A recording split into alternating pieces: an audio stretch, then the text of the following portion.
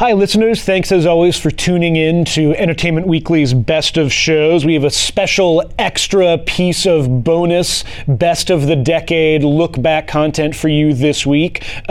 Kristen and I are going to be doing our chat about the best dramas of the decade, and then after a short break, Kristen will be talking to the patron saints of our podcast and two of the finest showrunners in this excellent decade for television, Robert and Michelle King, the creators of The Good Wife, The Good Fight, and Evil on CBS and CBS All Access, will be chatting with us about their personal favorite shows of the decade. So listen to us and stick around to listen to them. Hello and welcome to Best of Shows, a weekly conversation about the biggest things happening on the small screen and a guide to what TV is and is not worth your time.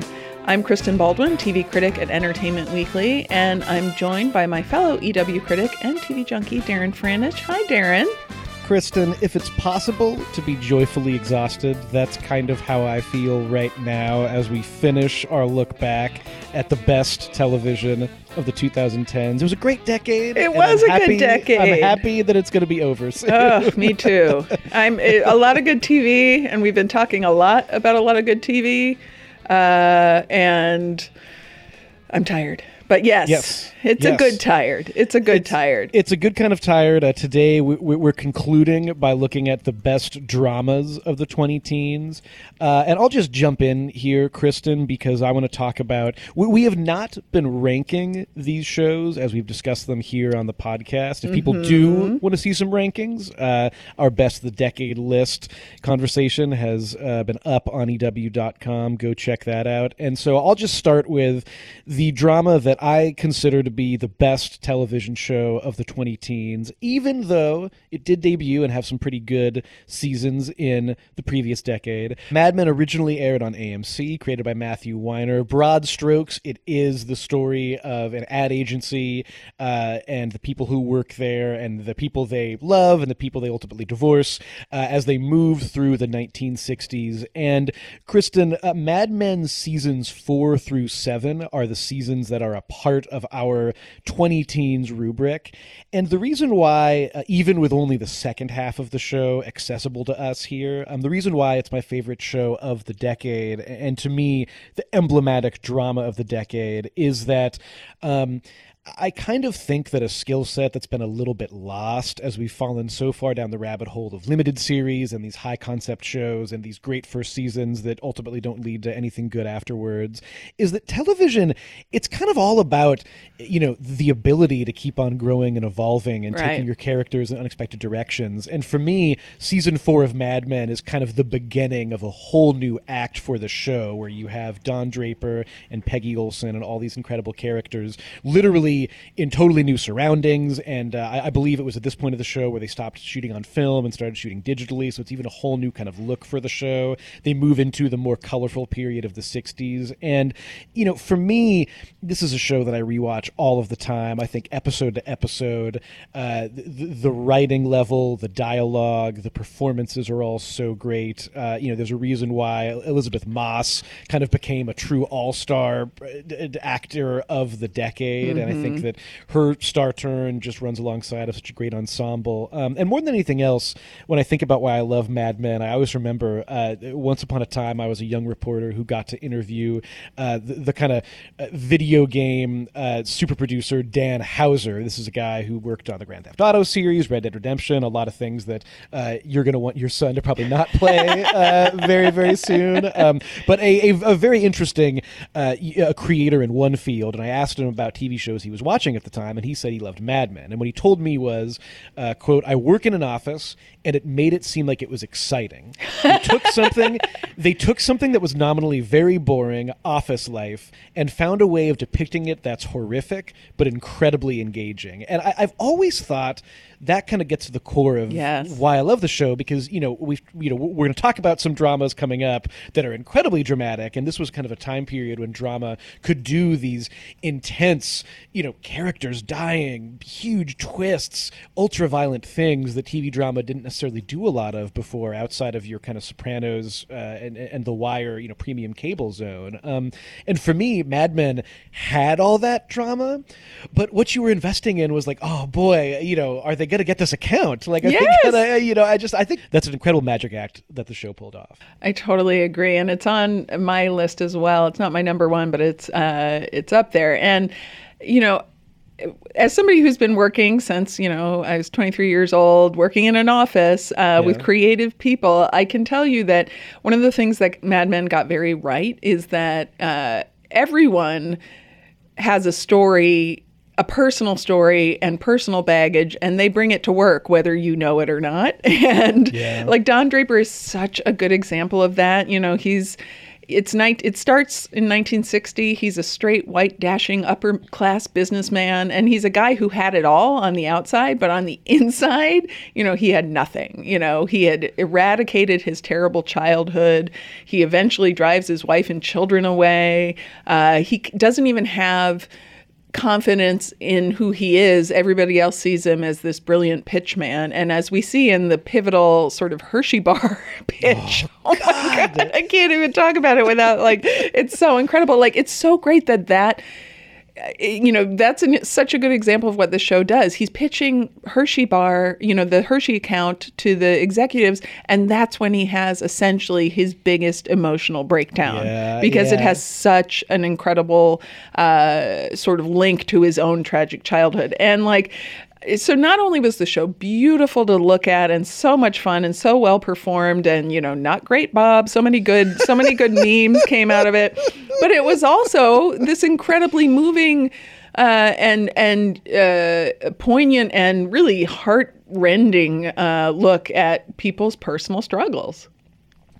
Absolutely right, Kristen. It's funny, you mentioned the incredible Hershey's pitch, which comes at the end of season 6, which of all the 4 seasons or 4.5 seasons that are kind of counting for the best of the decade, season 6 was the one that when it first aired, I kind of would have said, this is about the biggest step back the show has taken. Season 6 is really chaotic. It's when, Mad Men is now set in 1968, which of course is probably the most famously chaotic year on record before some recent years.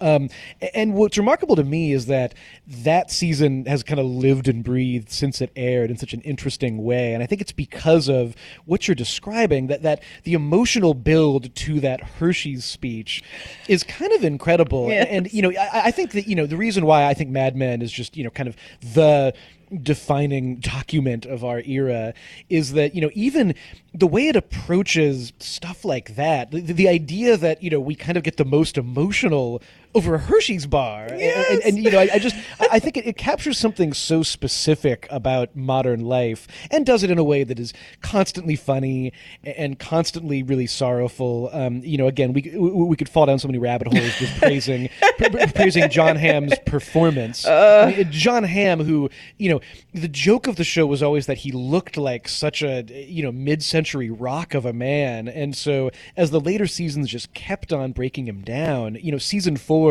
is when you really start to see he's not a cool guy who can drink and it never affects him. He's a drunk. Yeah, he's not even a functioning alcoholic. He's a non-functioning. He's a bad drunk who is sometimes just passing out in front of his door because he forgot his keys. And, there's so much to go into with how, a character like Joan, as played by the great Christina Hendricks, she somehow feels more modern every passing day. Yes, she wants to burn this place to the ground. And the way she's navigating the gender politics of her time, which so clearly fade into the gender politics of our time, I just think it's so remarkable. And even as you kind of mentioned, the fact that you could memeify a show about people in suits in an office, it's such a singular experience in television. I think.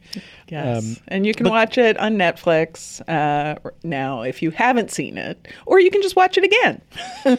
And it's sad that Matthew Weiner has not gone on to do any other TV shows yet, but maybe someday. Maybe someday. it's sad that he never got billions of dollars to explore something like what happened to the Russian royal family. But that doesn't maybe that never had to happen. Dare to dream. He'll get to do something else. All right. So our next show that you and I both have on our best of the decade list is The Good Fight, which you and I have talked a lot about on this podcast, and we will continue to beat the drum for this show, I think, until our dying day.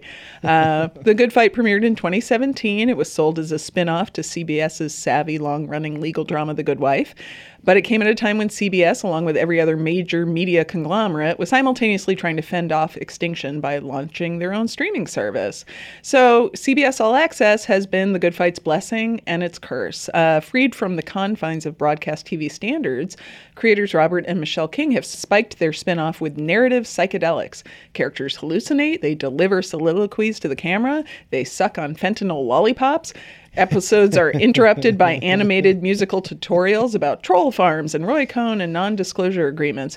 On the downside, though, is anyone watching? CBS All Access doesn't really reveal their numbers, but it's a fact that The Good Fight certainly does not have the buzz or the Emmy love that its network sibling received. And it's a damn shame, Darren. It is a shame, Kristen.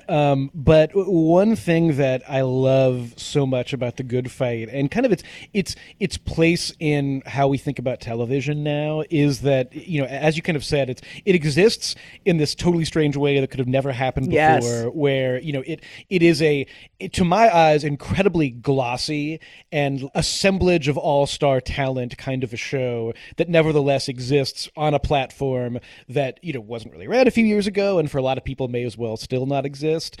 And, all of that is kind of frustrating as someone who wants everybody to at least give a chance the things that I enjoy. But the flip side of that is, boy, when you find someone who likes The Good Fight, you are officially inside of that person's soul, because it's so, as you said, it's such a specific and kind of wonderful accomplishment. I think the fact that Michelle and Robert King are just so good at the kind of crisp storytelling that I hesitate to call old-fashioned, because there's always going to be a place for that kind of whip smart, every episode is kind of a meal unto itself kind of storytelling that television used to be so good at. But the way that The Good Fight kind of allows them to keep that up, to keep doing these really, really interesting, case of the week comes in and happens to involve all these fascinating things that are in our world now, and yet also all along just the slipperiness and the way in which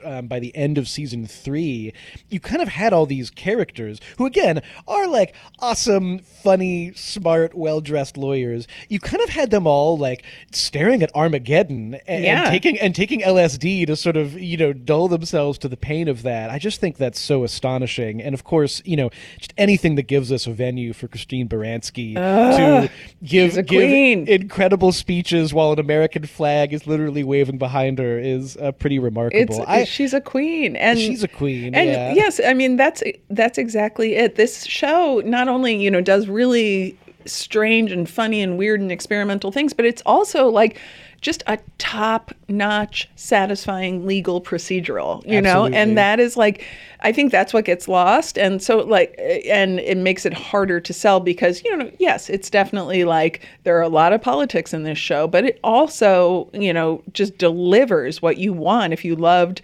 the smart sort of legal drama of The Good Wife, it delivers that every week. And the clothes are gorgeous and the actors are amazing. And I don't know, it's a show that I will proselytize about until my dying day. And Kristen, I hate to pull out a word that I barely understand, and that was only really a thing for like 2 seconds this decade, but the word normcore kind of comes to mind when I think about The Good Fight, because it seems conventional to do a show about lawyers who are doing cases each week, and it is not necessarily something where it is a radically stylized version of itself, at least not initially. By season 3 it is cuckoo bananas, and I love that. But we're kind of at a time where, like, in a way that I still have trouble really describing,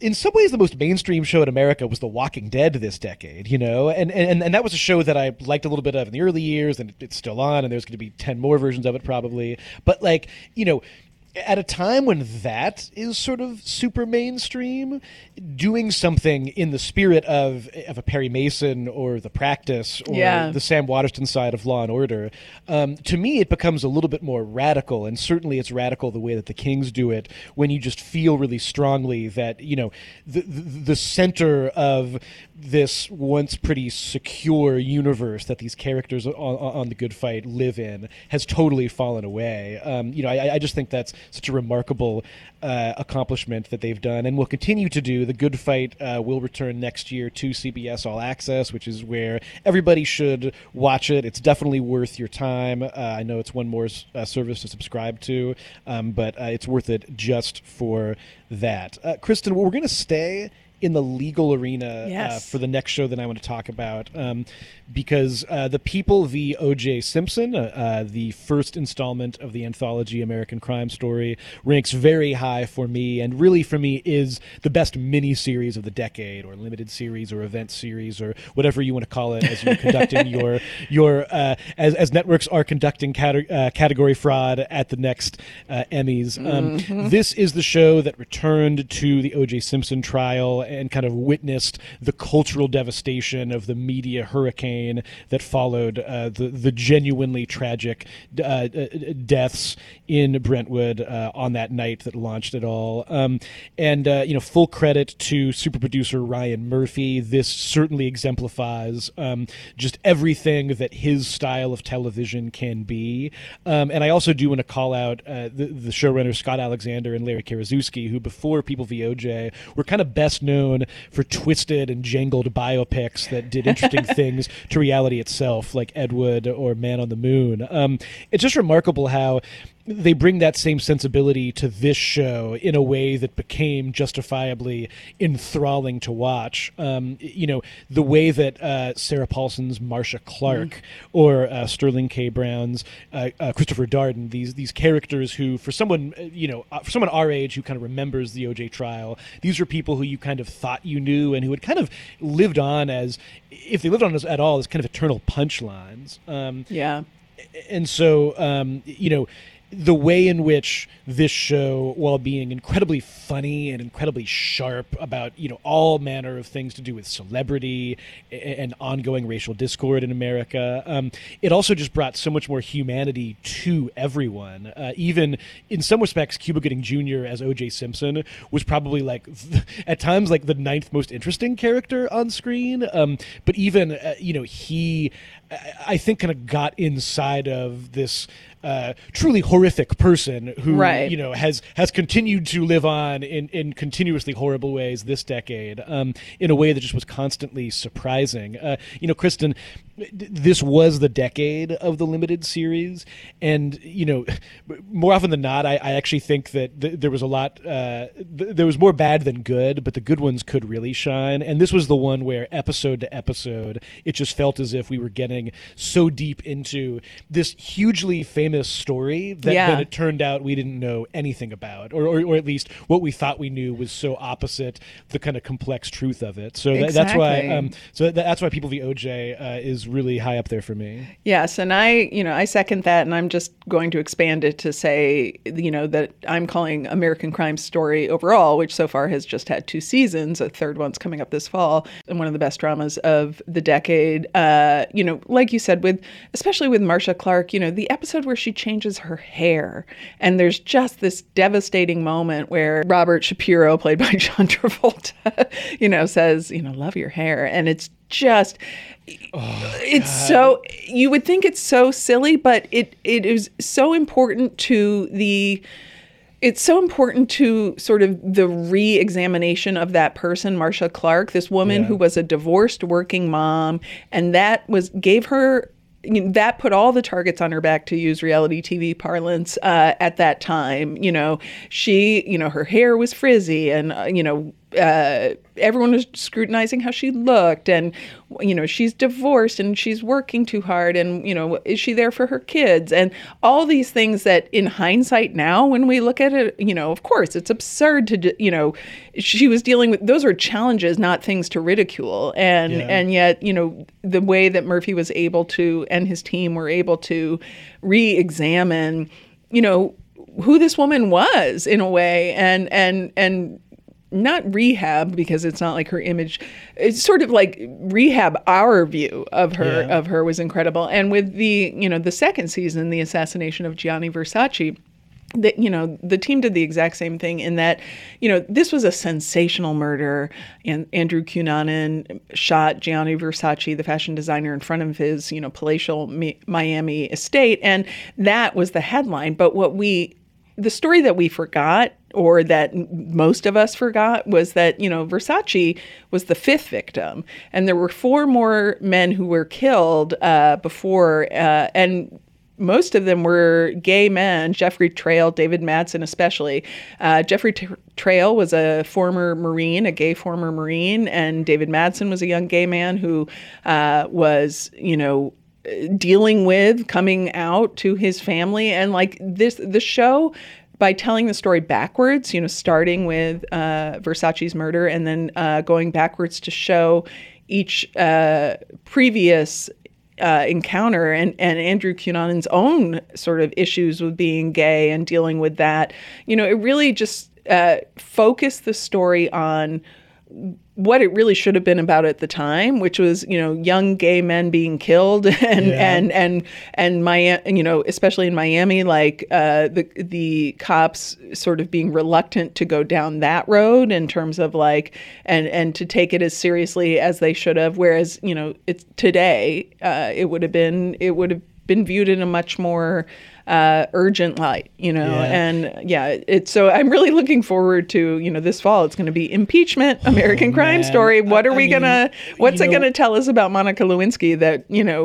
we thought we knew, but we don't? And Kristen, boy, just even in this day and age when obviously, our fascinations and our focus is often so splintered, I feel the rumbling of the sort of attention quake that will come for the impeachment series, and I'm just so fascinated. But, Kristen, it's so interesting, you have been someone who I think has spoken and written so eloquently before about the Gianni Versace season. And for me, that's actually one that I want to revisit, because the 3 episodes that are kind of right in the middle that focus on Lee Miglin and David Madsen and Jeff Trail, those episodes for me are pretty standout, incredible slices of life for those people in that time. The rest of the season I struggled with a little bit, just because it was a little bit more a mini series where I felt that there were clear standout episodes and in between episodes that seemed like padding. But what I will say is the cumulative effect of Gianni Versace of that season, and the final episode, there's something about it that feels even more personal for Ryan Murphy himself than, almost anything else that he's kind of, put his name on. And there's a lot of TV of his that we've liked this decade and a lot of TV that we struggled with, or outright just not like.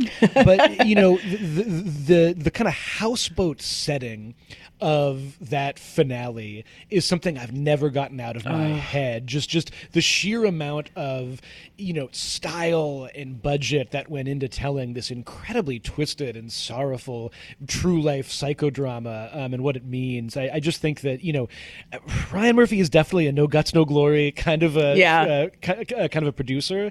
And, that season is really just, to me, a monument to, what he can accomplish. Even if there are other times that you struggle with it. There's times where it's just there's nobody else who could have done something like this. Yeah, he fails big and he wins big. Yeah, exactly. I feel like with this, this series in particular, he's really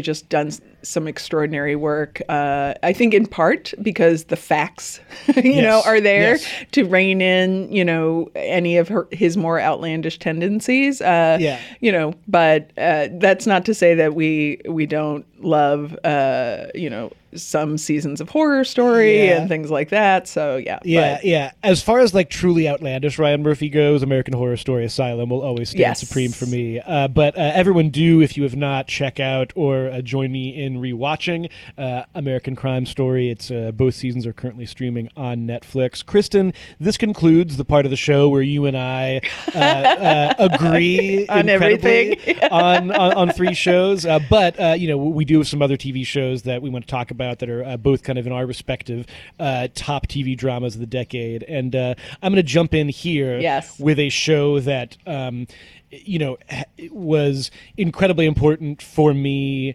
in so many ways while it was airing, and in rewatching it and consistently thinking about it over the last couple of years, I've come to really see that in a way that I worried was not possible as I was getting older. It really kind of remapped my expectations for entertainment and for television, and kind of gave me kind of a sense of even new horizons of what television could do. I'm talking, of course, about Twin Peaks: The Return, the revival of the mystery, supernatural, semi-religious murder soap opera, which of course was a huge phenomenon back in the early 90s, and from some perspective kind of flamed out quickly, although I will gladly defend the spin-off movie.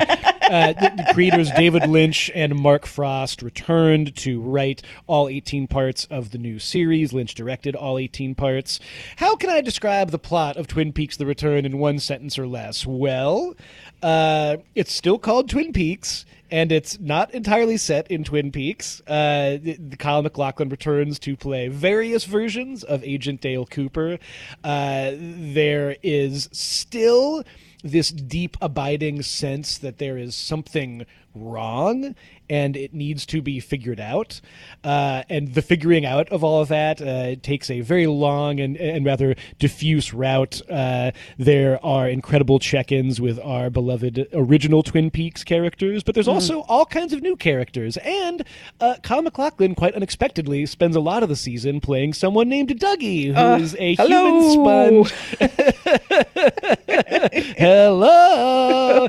Who is a human sponge living through some interesting domestic personal problems in Las Vegas. And Kristen, I've talked for literal hours about Twin Peaks elsewhere with our old pal Jeff Jensen.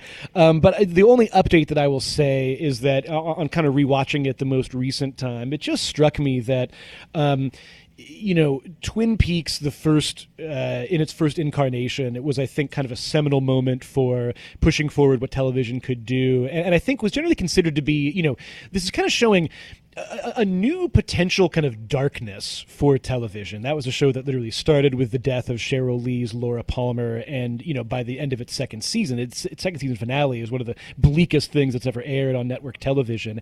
And as totally bleak as the new season could be, and episode 8, the kind of standout one that everyone talks about, is very much the sort of horrific, mythic origin story of the entire post-atomic age. What I think constantly strikes me on rewatching is the lightness and humanity and really hard-won sentimentality that David Lynch and Mark Frost brought to this material. I know a lot of people were and continue to be baffled by the Dougie stuff. But to me, I find more and more, as much as I love the stuff in Twin Peaks, as much as I love the stuff that's more focused on the Great Mysteries and the Black Lodge and the White Lodge, it seems like, Dougie and Janie E., played by Naomi Watts, and their son, Sonny Jim, just kind of like hanging out in this kind of gorgeous, normal, banal, ridiculous Las Vegas suburban lifestyle that really kind of stick out to me. I think that we're obviously so overstuffed with reboots and revivals and sequels, and this is not even the last reboot that I'll be talking about in this episode. But I just think that in a decade when so often that kind of reheated intellectual property tended to be, we're going to do it darker and more realistic and all this, or we're going to do it exactly the same when we should evolve it. Right. right. This is so, to return to something that was so distinctive, to return to Twin Peaks, which was so distinctive that there was a time a couple years ago, and it seemed like every show felt like the original Twin Peaks, when you had Riverdale and you had American Gods and all these shows that were very much, paying homage to the original. There's such a lightness here that I think is even more remarkable, given, that Lynch is very much a filmmaker in his, later stages now. And I think about that a lot. There's more to there's more to life than the sort of dark, grim reheating of these stories, and so that's why I think it really kind of stands out for me. I just I watched the original, but I also did sort of drop off. I think I saw one of the movies. How many movies were there? I don't know, but there was one movie, but it kind of feels like 3 movies. Yes, and I was like, I don't know what's going on, but I was excited for this. And honestly, from the beginning of this, the first episode, where I literally did not know what was happening at all. There's a box and there are people, and then they get eaten, and but I was. I mean, even just the use of silence in that first episode is incredible, and it was just it felt new, and but also just as it goes on, it feels I felt very much like this was a story from a creator who had more to say, and you don't necessarily always feel that way with these revivals. And I loved, even though so much of it, like, no idea what was happening, I did love Dougie. Doesn't he go through the electrical socket? Like, well, Kristen, that's when he gets reborn into this, into the modern age, when he gets kind of smokified through electrical socket. And I love, there's so much weirdness that happened, but I also just love, and we've talked a little bit about this, like that, even though there are plenty of questions not answered, plenty of things that made no sense, and David Lynch was definitely like, I'm not going to explain them to you, and that's your problem.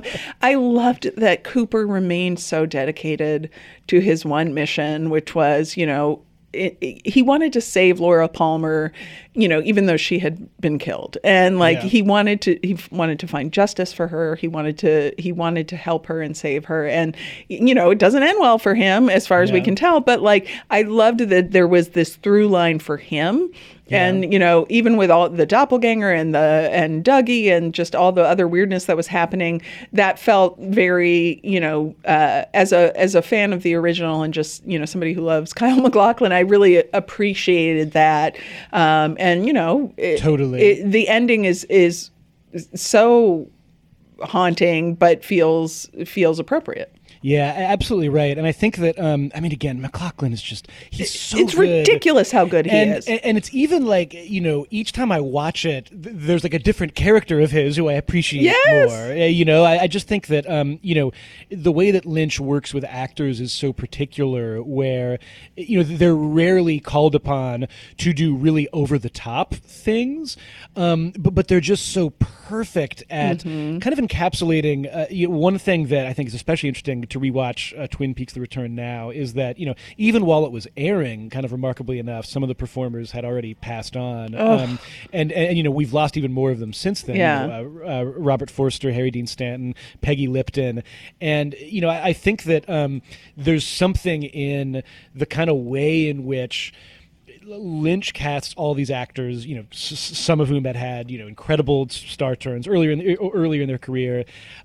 So often they're kind of just called upon to play regular people, but something about that regularity is really marvelous. I just think that, like, when I think about strength, for instance, we live in a time where characters in dramas tend to be super strong and they kill lots of people and everything. I kind of think about Peggy Lipton in the Double R Diner. There's something about the incredible specificity and gentleness of Twin Peaks: The Return. Oh, I know. And that was part of obviously the appeal of the original, just this beautifully quaint and sort of retro setting, where you could really feel like, oh, this place is ideal, but then the undercurrent is it's actually, a hellscape. Yes. And yet, within that hellscape, there are still these moments of grace. I know. I still want to go to the lodge. You know? That's exactly right. And even I think there's something so wonderfully unusual about the fact that on top of everything else, this also just became kind of a variety show where each week there was a new band playing. Like I think that there's so many delights in Twin Peaks: The Return. I do hope that people will check it out. It's available on Showtime services, and there is of course the new Blu-ray coming out, which I will be purchasing for myself this holiday season as a Christmas present. Happy holidays to you.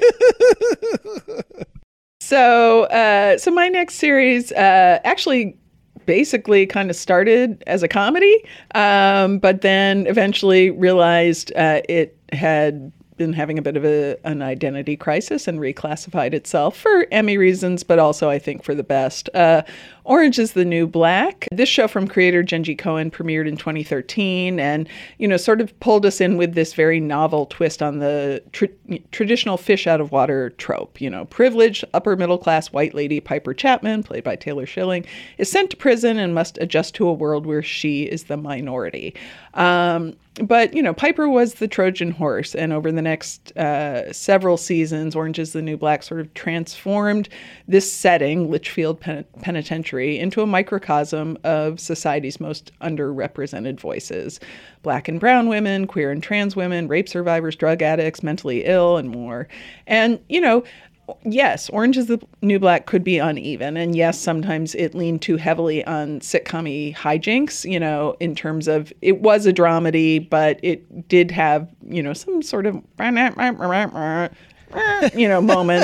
That said, when you think about the sprawling cast and the characters and how indelible they were, I mean, these are characters that we immediately cared about and continued to care about over, multiple seasons. And they were characters that, hadn't been represented on TV before, and whether it was, transgender Sophia, whether it was Suzanne, quote unquote crazy eyes, which was just really a woman dealing with mental illness,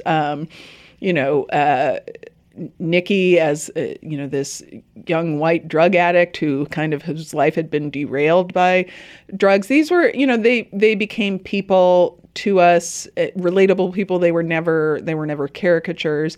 And, I just think in terms of what, the show did overall from both on set, behind the camera and on screen, showing women, such a wide spectrum of women that we hadn't seen before. And for really, for 7 seasons of, generally really, really strong, interesting storytelling, I think it deserves a spot. I think also it also sometimes gets a little bit sidelined because people think, because it was so hot, and people loved it so much in the beginning, and then the backlash started. And I don't know that some people, I think, eventually just never came back to it. But if you stuck with it, it was a really strong show with really great performances for a long time. And that's tough to do, especially when you're dealing with subject matter like this. So it's one that I'm almost like sort of defiantly putting it on my list. Like, damn it, people,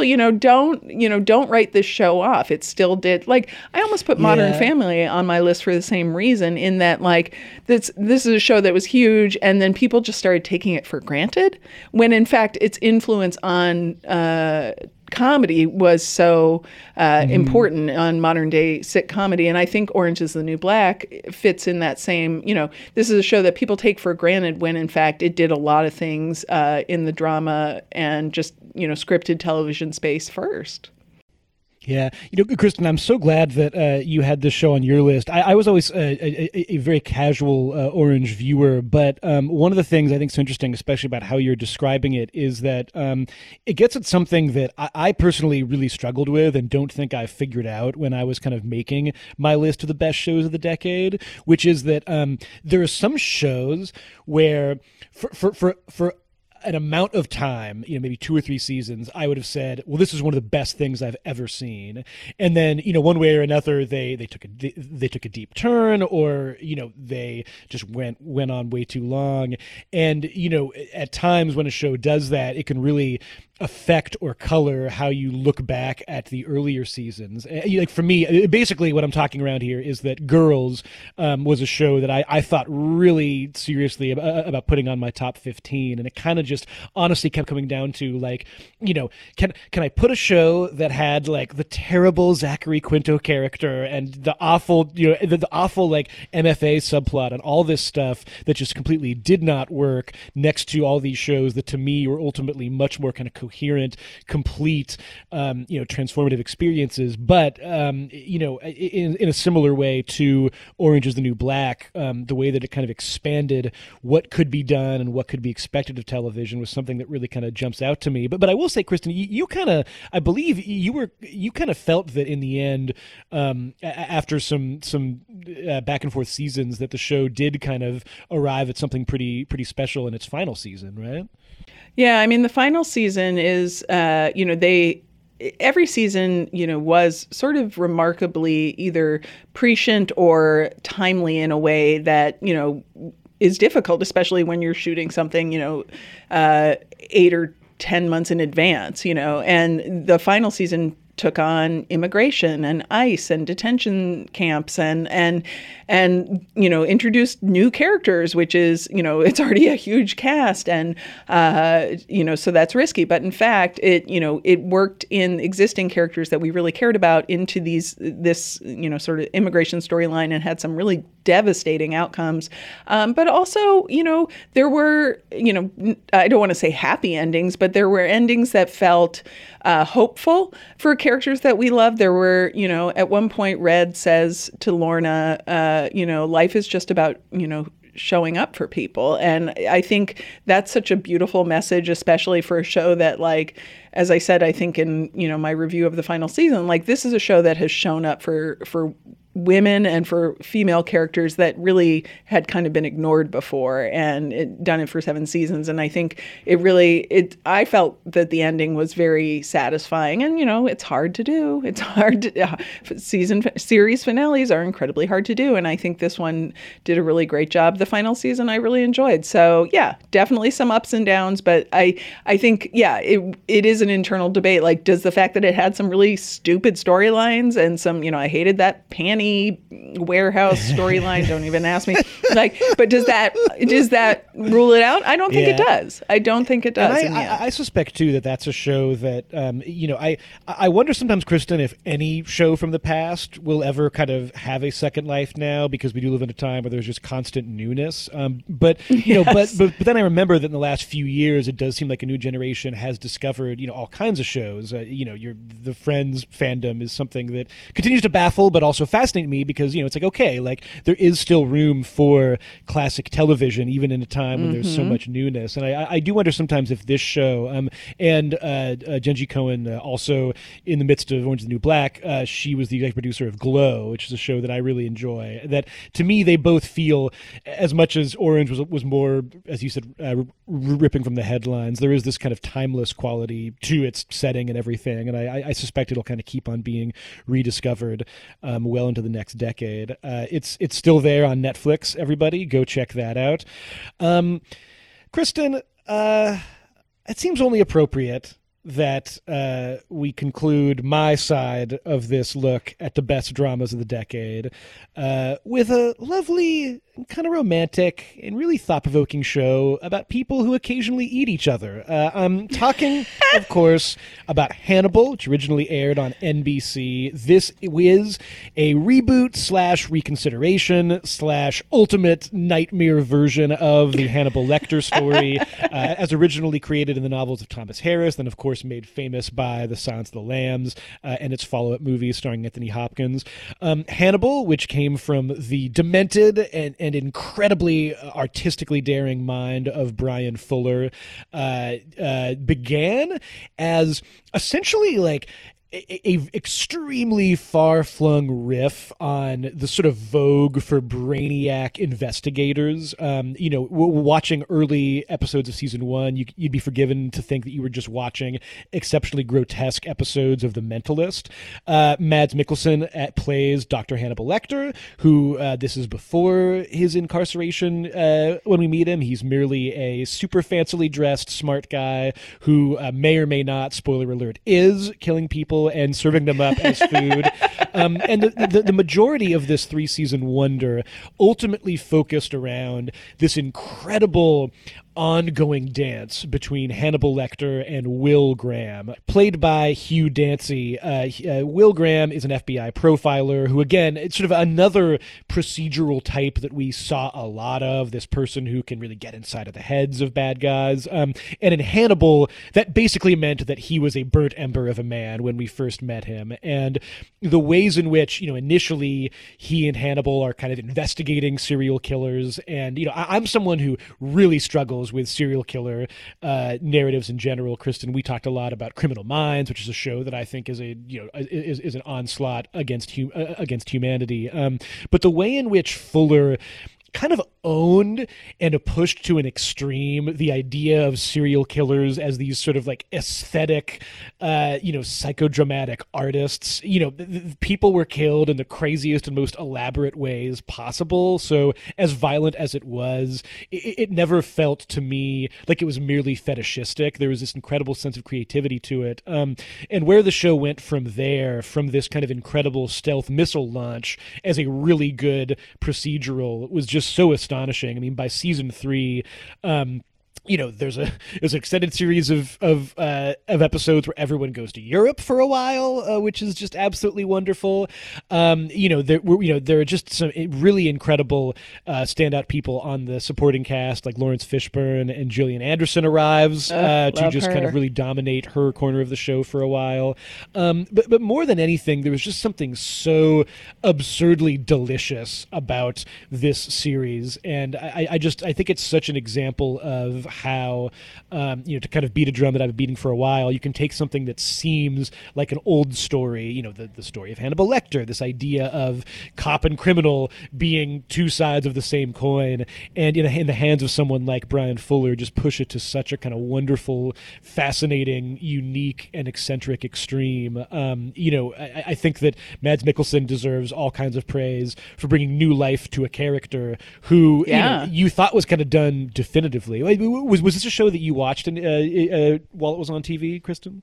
I did watch it a couple times, but, no pun intended, I just didn't have the stomach for it. Like Some pun intended. A little bit, yeah.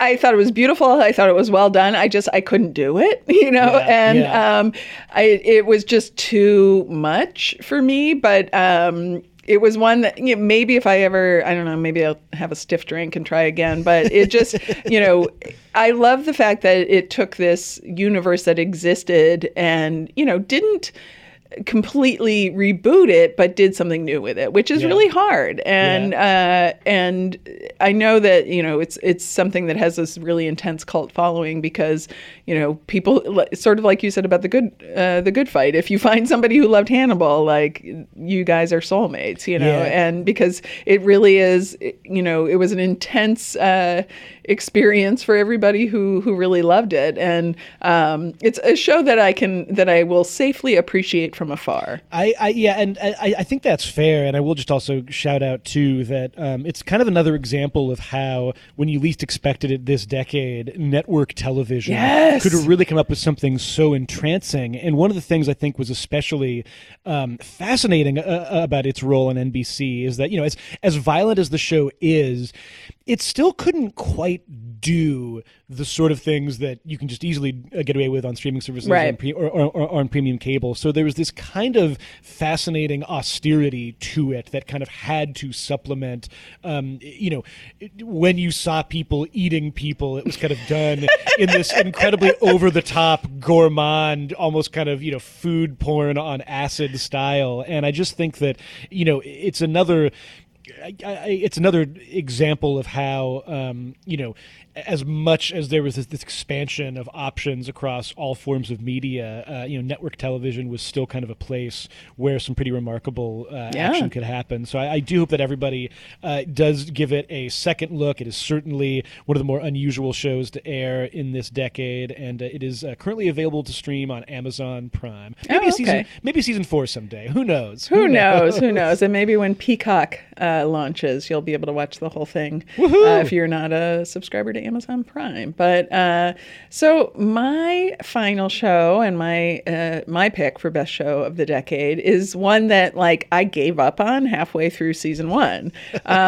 So when HBO premiered The Leftovers, I loved Tom Perrotta's novel, and so I thought, okay, I'll give this a try. It's based on the novel in which the world is traumatized by the sudden departure, which is a mysterious event that causes 140 million people to disappear from the planet all at once. And, but the first season of the show, which was created by Damon Lindelof, felt really grim, obviously, but it also felt grim in a way that was just sort of hollow and nihilistic. And I think midway through season 1, one of the members of the Guilty Remnant is stoned to death while tied to a tree. And I was like, nope, I'm out. Casino clap. And so I just stopped watching.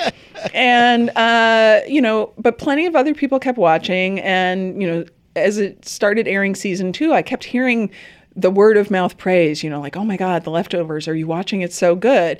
And TV shows based on books can be really dicey because more often than not, the storytelling really suffers once the source material has dried up.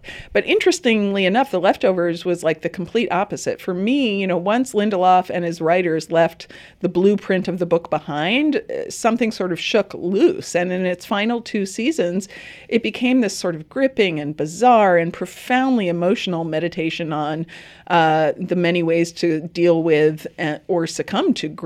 And, it was propelled by these really beautiful performances. Justin Theroux, who also doesn't hurt that he's incredibly good looking and he's shirtless a lot. And Carrie Coon, who is just, a revelation. And what I loved about it is it took the universe, this was still a world where people had disappeared and people were living with the sudden departure, but it felt so much more sort of hopeful in a way in its final 2 seasons, even as it was incredibly sad. But I just sort of describe it as, there's that corny but true, saying you should focus on what you have, not what you want. It showed us why that was true by creating this world where everyone has suffered this unfathomable loss and no one can focus on anything else. And it shows how the characters sort of move through that to get to a point where they realize, I'm still here. I'm going to live my life. And I'm so, grateful for the people around me. And, sounds corny, but it's just so, the show has made me feel more than any other show of the decade. Yeah, for me, Kristen, it's similar to my feelings about Twin Peaks: The Return. If you can come up with something that seems corny, but boy, you just get there in a way that is so earned, yes, and so completely rooted in the struggle of the characters and in this feeling of the world as a place where, yes, awful things happen, and so you have to kind of appreciate the people around you. For me, I'm not sure there's a more emotional final moment of a season than the end of season 2, when you've gone on this incredibly disparate journey with these characters who at various times just seem like they're all going to be, falling away from each other forever. The grace note of that final scene is just astonishing. I'm so glad that you mentioned this show, Kristen, because I do think that, just the journey of Damon Lindelof across this decade is so remarkable. He, of course, co-created Lost, which ended at the start of this decade. And, there's a lot of things that I like about that last season. But I've often wondered if the sheer bleakness of season 1 of The Leftovers was kind of his reaction to the extraordinarily negative reaction that he experienced to the Lost finale. Yes, and I always think that, and the way in which The Leftovers built up from that first season and kind of altered itself, but also kind of found a new heart in season 2. I just think it's really kind of wonderful. And boy, Carrie Coon, her kind of arrival on the scene in that incredible standalone episode of the first season is really just one of the great star-making turns of the decade.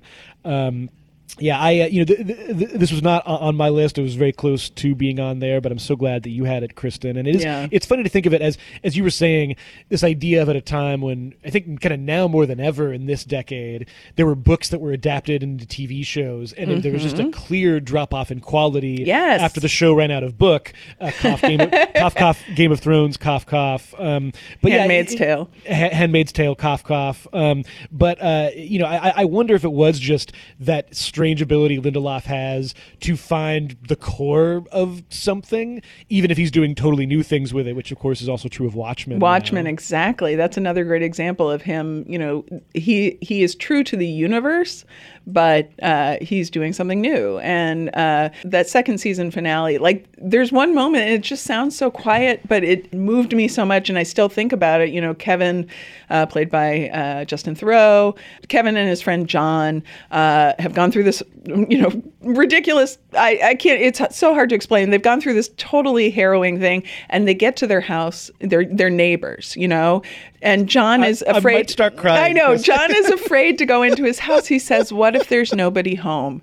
And Kevin just says to him, "Then you come over to my house." And it's so perfect. It's like such a beautiful example of what the message of this show is, that as alone as we feel, we're not alone if we just look up, and look around us. And it's just the fact that it could go from a show that I was actively angry about in season 1 to a show that I just, am so incredibly moved by. It's just, that's TV in the 2010s, there's some real miracles happening.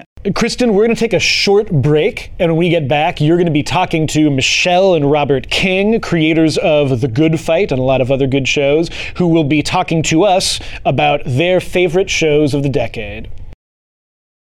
Hi, nice to talk to you. And I know we're here to talk about the best shows of the decade. I just wanted to say I'm loving Evil. I can't believe you guys put the baby in the pool. Oh my gosh. Sorry about that. Sorry. You're not sorry. Anyway, thank you for taking the time to do this. I know you're really busy. So for, as I think was explained to you, we're putting together our best of the decade, a series of episodes about that. And so I wanted to talk to you guys. I know you're big TV fans of, your picks for the best shows of the decade. So I'll let you start with whatever you guys chose. Well, I would say for me, it would be Breaking Bad and Bob's Burgers. Oh, basically anything with the alliteration of a B. So tell me first about Breaking Bad, why you love it. Well, I think Vince Gilligan's a genius. Yes. The writing there is so smart.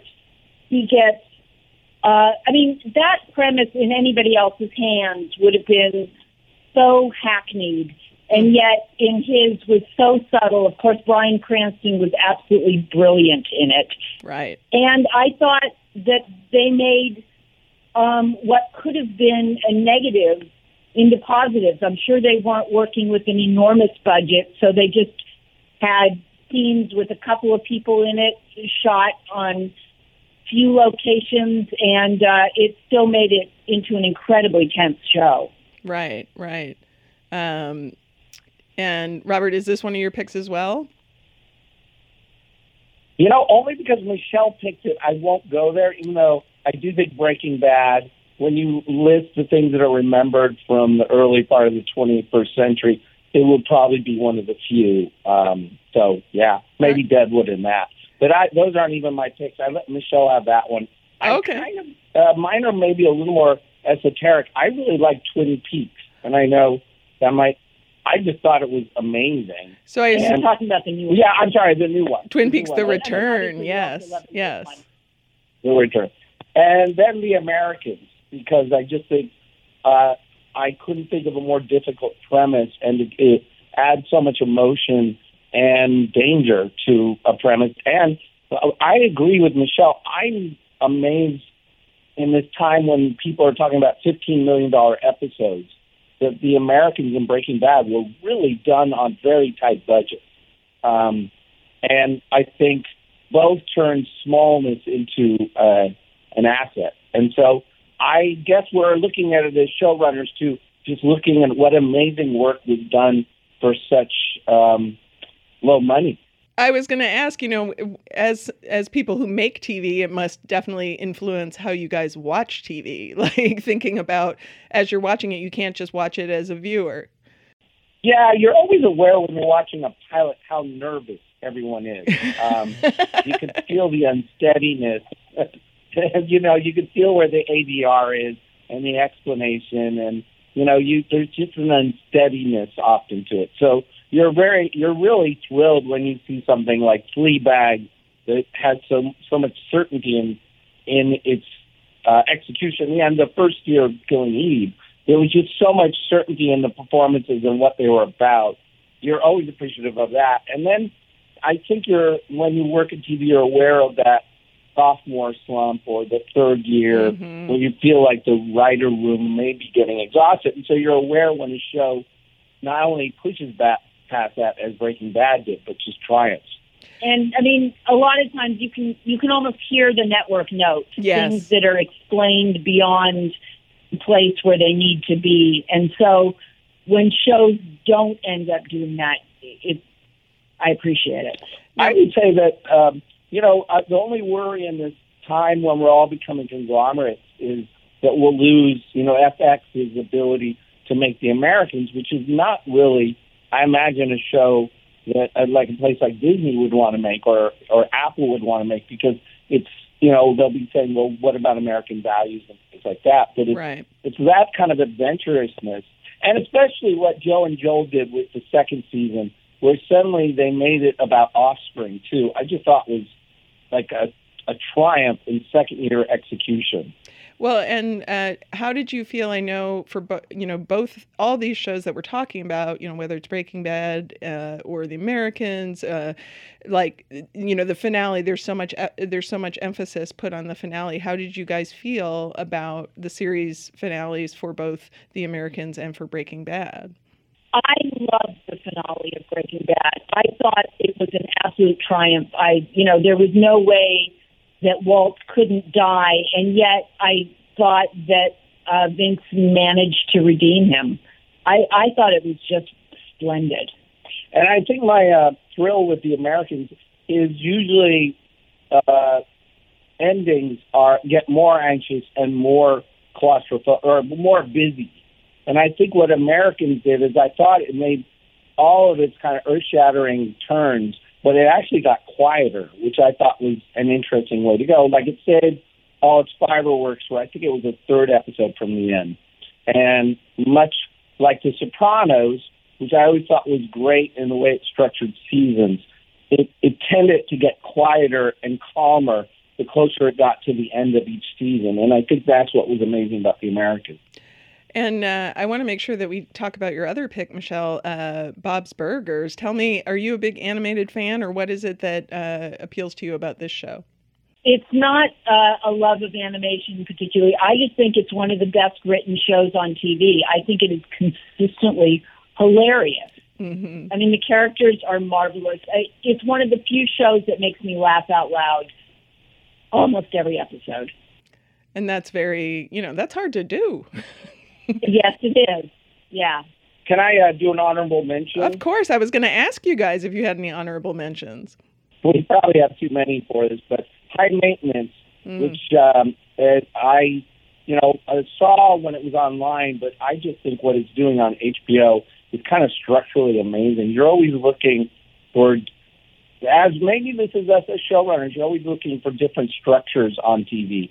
Because I think TV, a lot of it tends to kind of land in the same, Sid Field's kind of structure of life. And I just think the way High Maintenance kind of surrounds an idea and then comes at it from like 5 or 6 different directions, and they just start resonating the deeper you get into it, and all doing it in such a short time span is kind of, I actually think people will look back on it as one of those revelations that they maybe missed when it was on. Right. To Trevor on. And then obviously the other honorable mention for me is Catastrophe. Yes.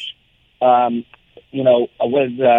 it has such real rhythms to it. It's kind of amazing as this comic energy that you don't know where it's coming from or where it's going to go. So it really has a strong element of surprise that you're often lacking in other half hours. Yeah. And the one other show I'm going to mention is The Sopranos, which I fully recognize isn't this decade, but it is if you just rewatched it, which I did. And it really is, it holds up, and it's just brilliant.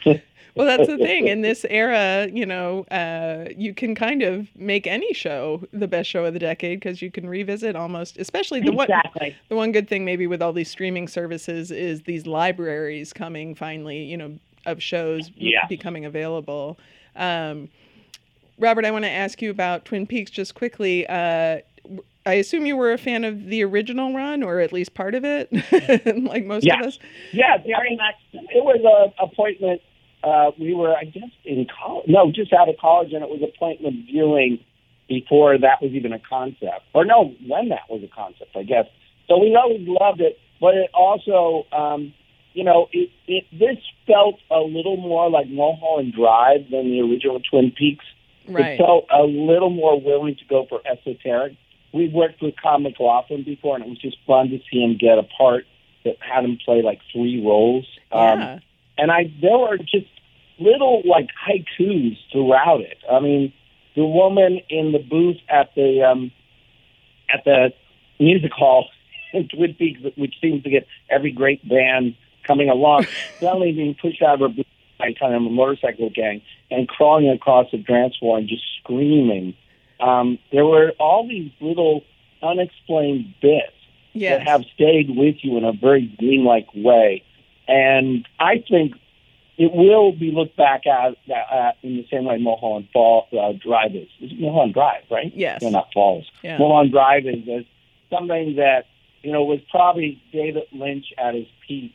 I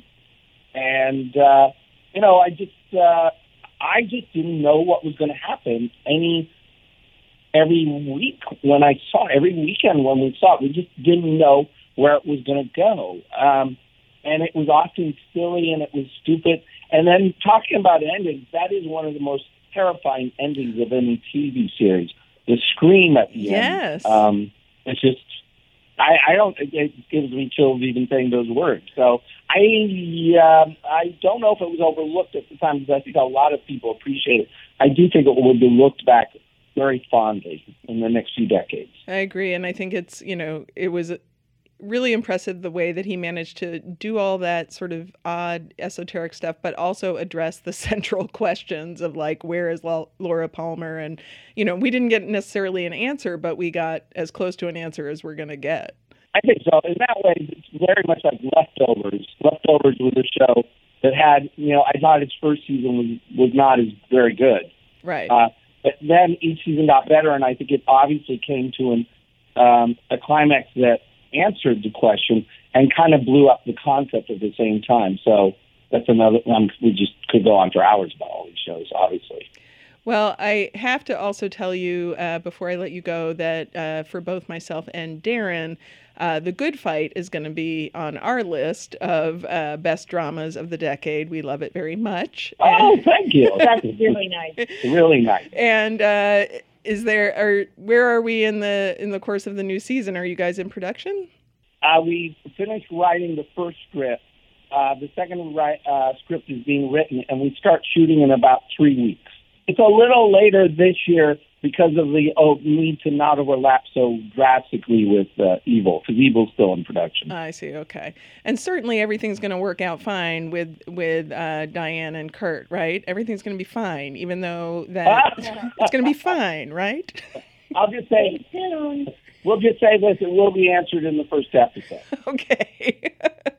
Well, I really appreciate you guys taking the time and talking TV with me. If you ever want to talk about TV and the best shows, that's the conversation we love more than anything. Well, great. Well, thank you so much, and I'll let you guys get back to work. Thank you. Take care. Bye. That wraps it up for this week's episode of Best of Shows, and that also ends our year of Best of Shows. Thank you so much, everyone, for listening to us, for downloading, and for talking to us online about the TV shows that you liked and didn't like. You can always tweet at us. I'm at Darren Franich. She's at Kristen G. Baldwin. Thank you so much to Robert and Michelle King for talking to us this week about their favorite shows on television. And thanks also for making some of our favorite shows on television. We always love hearing from listeners. If you like us, give us a rate, give us a review. We're on Apple Podcasts, Spotify, radio.com. Let us know what you think. We love hearing criticism because unfortunately we are critics, so we have to take it so we can also keep dishing it out. I should have a catchphrase, but I don't, so goodbye.